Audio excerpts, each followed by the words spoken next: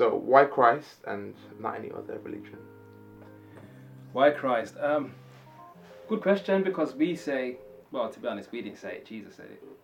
I am the way, the truth, and the life. No one comes to the Father except by me. Now, if we're going to believe his words, that means there is no other way. It also means that he was telling the truth, or he's more in trouble with God than anybody else. Because he just basically said to the world, you need to come through me to know God. Now for some that's too much of an exclusive statement, but if you're in Islam, to them the only way is to say that Muhammad is the prophet and Allah is God. So actually it's not only Christianity that claims exclusivity, you get it from different faiths and religions. So it's not unique to us, we need to understand that. So really what the question is where's the evidence for the claim? Yeah. And in many respects Jesus fulfilled prophecies that the Messiah was meant to fulfill while he was alive, which the Old Testament accounts for. Things that were only attributed to God, like forgiving people of their sins. If I came to you and said I forgive you of your sins, you'd be right to look at me and say, who are you to forgive me of your sins? You'd be right to do that. Yeah. But Jesus did that. He commanded the wind to stop.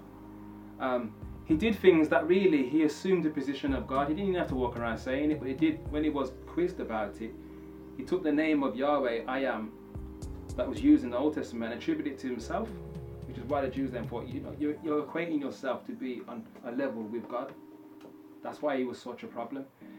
And C.S. Lewis says, you know what, let's not be silly, I'm paraphrasing him, but either he was telling the truth or he was a complete madman.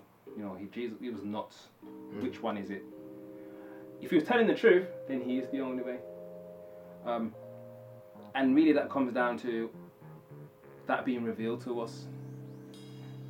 Jesus has said it to Peter, who do you say that I am? He said, I am, you are the Christ, the Son of God. And he said, the Father revealed this to you, not flesh and blood. So it's something that comes by revelation. It doesn't come by knowledge. It doesn't come by intelligence, which is why I can't convince you that Jesus is the only way. It has to be revealed by God. God reveals himself. Once we understand that, we'll stop trying to argue with people. But there is so much evidence, and I've just talked about some of the things in the way Jesus lived. The fact that he was a real character is also something else. He's not a man of legend and myth. He lived, he walked the earth, he was in Israel all those years ago, and he lived a sinless life. There's no record to say that he messed up. The evidence, there was eyewitnesses to it, which is what we read in the Gospels. And at the time it wasn't refuted. It's refuted more so now and centuries later about who Jesus was and did he really live. And we get a lot of that today, but there wasn't much of that at the time. So the evidence is there historically, the evidence is there in terms of the witnesses, and the evidence is there in a personal level, because if he reveals himself to you, no one can take that from you. You know who Jesus is. True. So that's why I believe that, and I know him on a personal level that convinces me. But all the evidence is around it now. And I say to people, do your own homework.